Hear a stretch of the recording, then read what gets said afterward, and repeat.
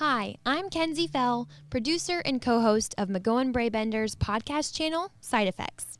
Today, we are welcoming Tiffany Cook, a dynamic communicator who specializes in health and wellness. She's a mentor, coach, and is known for enhancing team and company cultures. McGowan Braybender is lucky to have her as our population health manager and engagement specialist. She helps clients change their approach to health benefits by taking control of rising costs and chronic disease. Whether it's implementing on-site biometric screenings, introducing fitness challenges, or coordinating office-wide flu shots, Tiffany teaches the importance of empowering healthier living. Tiffany studied at the University of Kentucky and had an impressive career with Disney Cruises and Radio Disney before joining the MB family 5 years ago. Without further delay, let's welcome Tiffany Cook to Side Effects. I'm Scott McGowan. I'm Kenzie Fell. And I'm Anne-Marie Singleton. Now, I think even for our listeners, too, I think what's important is we might be right, we might be wrong. But one thing is, we're not afraid. Our goal is to get you to think about things a little differently. And we're unscripted. We just have free reign for 20 minutes. Welcome to Side Effects with an A. Good morning and welcome to Side Effects. I'm Kenzie Fell, and I'm joined by a special co-host today who's filling in for Scott and Anne-Marie. We have Dave Homan from our Director of Strategy and Innovation. Thanks for having me on the air. Welcome, Dave. And we are so excited for today's guest, Tiffany Cook. How are you? Oh, I'm doing good. Thanks for having me here today. Of course. We're so excited. You are our Population Health Manager here at MB. And I was talking about this earlier. I had never heard of this position until I came here. Is it unique? Is it just special to us? Sure. So I would say the term population health manager is a little bit unique in the broker world here at McGowan Braybender. Mm-hmm. Many other brokers or organizations like us may have a wellness coordinator that can help with on-site fitness challenges, but I'm here really to build that strategy with our clients and be able to help them for their future cost claims. I like that term, strategy, because we are the strategy and innovation team. So just in the intro, I talked about empowering healthier living. Mm-hmm. And Dave, was that a phrase that we created here at MB? Yeah, we actually trademarked empowering healthier living 8-10 years ago, and that is simply our trademarked approach to the clinical and non-clinical interventions and approaches that we use to controlling healthcare costs. So EHL. Yeah, we feel like what we're doing is so unique out there in the marketplace, and our approaches that we felt we needed to trademark it. So there are so many things that we can do to help this mission of EHL. So Tiffany, the main base component we wanted to talk about in this podcast was biometric screenings. Yeah. It feels like it's one of, at least to me, the most simple thing to implement at a company, but tell us a little bit about what is a biometric screening. Sure. So I would say why it's so simple is because many clients or companies that have never done anything with wellness, to bring a biometric screening on site, it is so beneficial because the employees have it right there. It's accessed right there on site. They're not having to leave to go to it. They can also see how quickly it's done and the process that it happens. So they're not as terrified and scared to do it. So it just is an easy process. So it's a good stepping stone into the wellness and health management world. Tiffany, I think there are two kinds. There's the finger stick and there's the arm, which I think is called the venipuncture. Correct. Which is there one that's better than the other? Why are they different? Sure. So with the finger stick biometric screening, it is a simple finger prick. And so the biometric screening company would come in and sit on site, and they would be able to draw your blood through just a finger stick. And so that's able to get your lipids, so your glucose, your cholesterol, and your triglyceride numbers. And so when you do a finger stick, it is spun right there on site. So they're able to then give you your results within 10 to 15 minutes after doing that finger stick. And that's what MB does, right? That's correct. Am I allowed to ask Yeah. that? Absolutely. It's not HIPAA? Okay, cool. Yeah. And then for venipuncture, it's an actual blood draw. So the biometric screening company would come in and they would do a blood draw. Now, you're not getting gallons of blood like you would at, when you're giving blood, but it is more blood than just a finger stick. But they're also able to test for more results to come back. But the downside to a venipuncture blood draw is that it is sent off to the lab, the blood work, and then the results are mailed home to the employees 2 to 3 days, business days later. So you're not able to have that quick coaching moment to be able to see those numbers. You have to then read your report.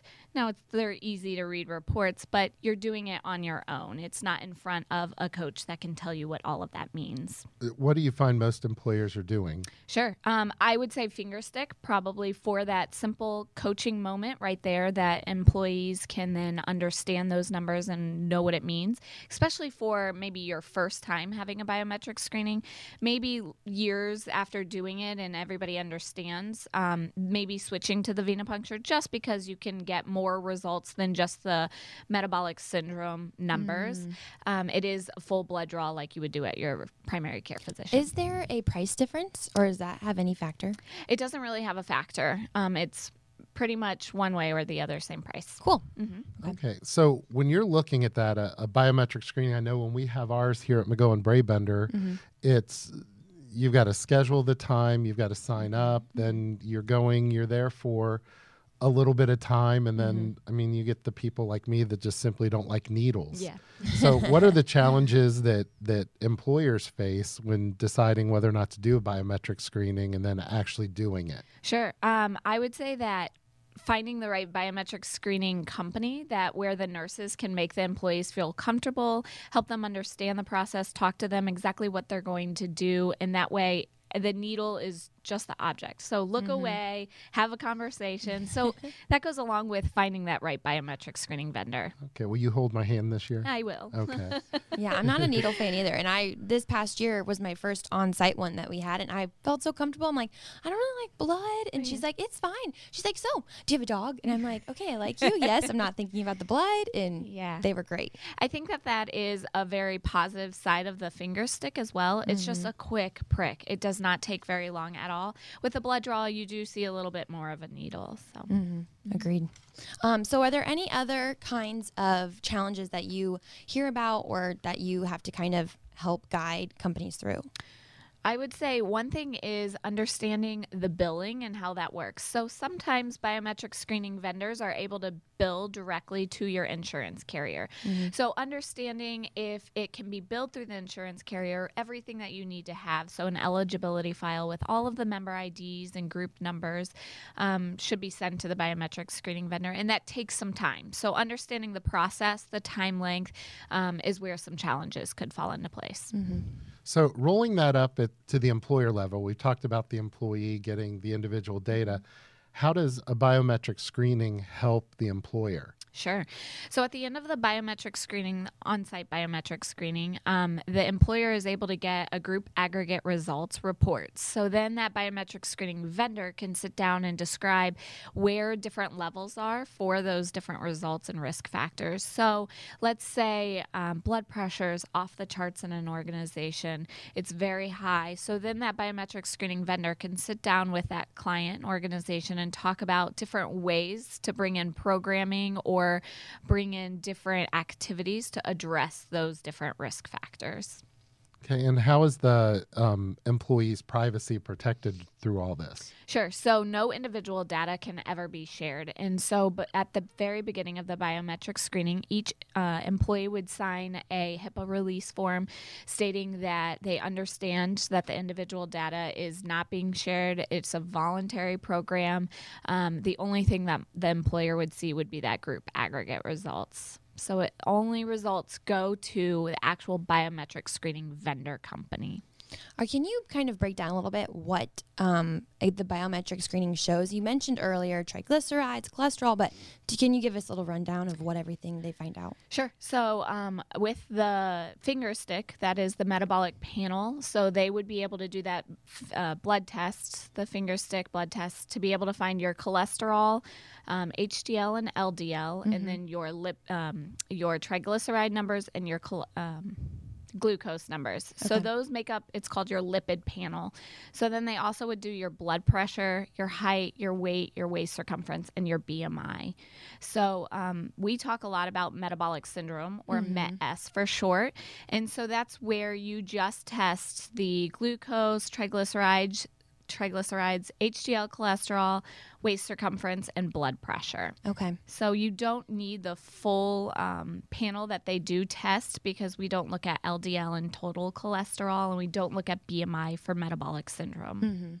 I found it very interesting when I got all my results back, because I guess I've never really looked at, the high cholesterol, low cholesterol. Like, it was so eye-opening to me, because I was like, wow, maybe I should cut out some of those extra cookies, or it was just like, it was a very it felt good. Then I talked to the nurse about it, and she just told me some things to think about in the future. And being only 26, I feel like they were like, okay, like, you're on a good path. Sure. So I really enjoyed the biometric screening. And I would say that is the very plus side of doing the finger stick. You can sit there and get those quick little tips and hints about how to change those numbers, and it sticks with you. You remember that. If you were to do the blood draw, the results get sent home in the mail, and you're looking at it, and it is not the same process of hearing somebody tell you. You have to read that. Are you really understanding it? Do you really want to spend time reading it? So that's where a downside of the blood draw is. What is the most important part of the biometric screening that employers often overlook? I would say understanding the group aggregate results and putting into practice those results. So if you're just going to do a biometric screening to help your employees understand their numbers, that's good. That's a good first step. But then I would encourage companies to really understand those results when the biometric screening vendor comes to talk to them, and put a plan into place. How do we want to address, just choose one risk factor, maybe that was out of line, and address that this next year. Make it a company goal. Make it a group initiative. Leadership is all on board. So I would say that would probably be where a miss that I see happen sometimes. And how do employers, I guess, get their employees to do it? Because I know a lot of people, if they don't have to go through the preventive side of things, they wait until something breaks down. And so how do you get that stubborn 50-year-old man who doesn't like biometric screenings to go in and get screened? Sure. I would say the big word is incentivize. And I wish with everything that we could just tell our employees that we were having an on-site biometric screening for them, and everybody would just go do it because it's good for their health. But unfortunately, that doesn't work out the best. So by incentivizing your employees to do it is a really important piece of it. And that incentive can be all over the spectrum and can look a little bit different for everybody. Some organizations, their employees will do it for a $10 gas card, and that works for them. And then some organizations really need to see that hit their pocket before they make that decision of, I'm going to do that. So there has to be a bigger incentive to do that with a premium differential, HSA dollars, whatever that may look like. Statistically, what is the number to have a good percentage of people screened? Sure. And statistically, if you're adding more elements than the biometric screening, it's about $600 annually. When you're just starting with a biometric screening, I would say that could be much lower, because you want to work your way up to that $600 amount. So I would say to get somebody to move and just do a simple on-site screening, probably $100 would be able to get them to do that. Whether that looks like a $100 gift card being put into a raffle, $100 into their HSA. So kind of switching gears, we have another option. Besides on-site biometrics, you can also ask your employees to go to a PCP, correct? Yeah. So do you want to touch on that a little bit? Yeah, so PCP stands for primary care physician, and the important piece of that part is that they are building a relationship with a primary care physician. So they are hearing directly from their PCP what those results mean, what it looks like, the things that they need to change. Pretty much the exact same thing that you would hear from the on-site quick snap coach of, hey, you need to eat more fish and you need to have more oils for this to be able to be lowered. That's what your primary care physician would be doing. But you're also building that relationship. So if something was to go wrong, you can then ask your doctor about different medications, different lifestyle changes, what they need to do. And then that doctor has that. Under that arrangement, is there still an opportunity for the employer to get that aggregate data in some way? Yeah, good question. So there is. There are biometric screening vendors, usually, most often, have an option of collecting PCP forms. So the employee would go to their primary care physician. They would get their blood work, either a blood draw or a finger stick. The doctor would fill out the form with all of those results, and then the form would be sent into that third-party vendor. As a reminder, it can never be sent into the company's HR or leadership team or anybody within the organization because that is a HIPAA violation. It's really important that if you are doing a PCP form and gathering those results, it has to be utilized by a third-party vendor.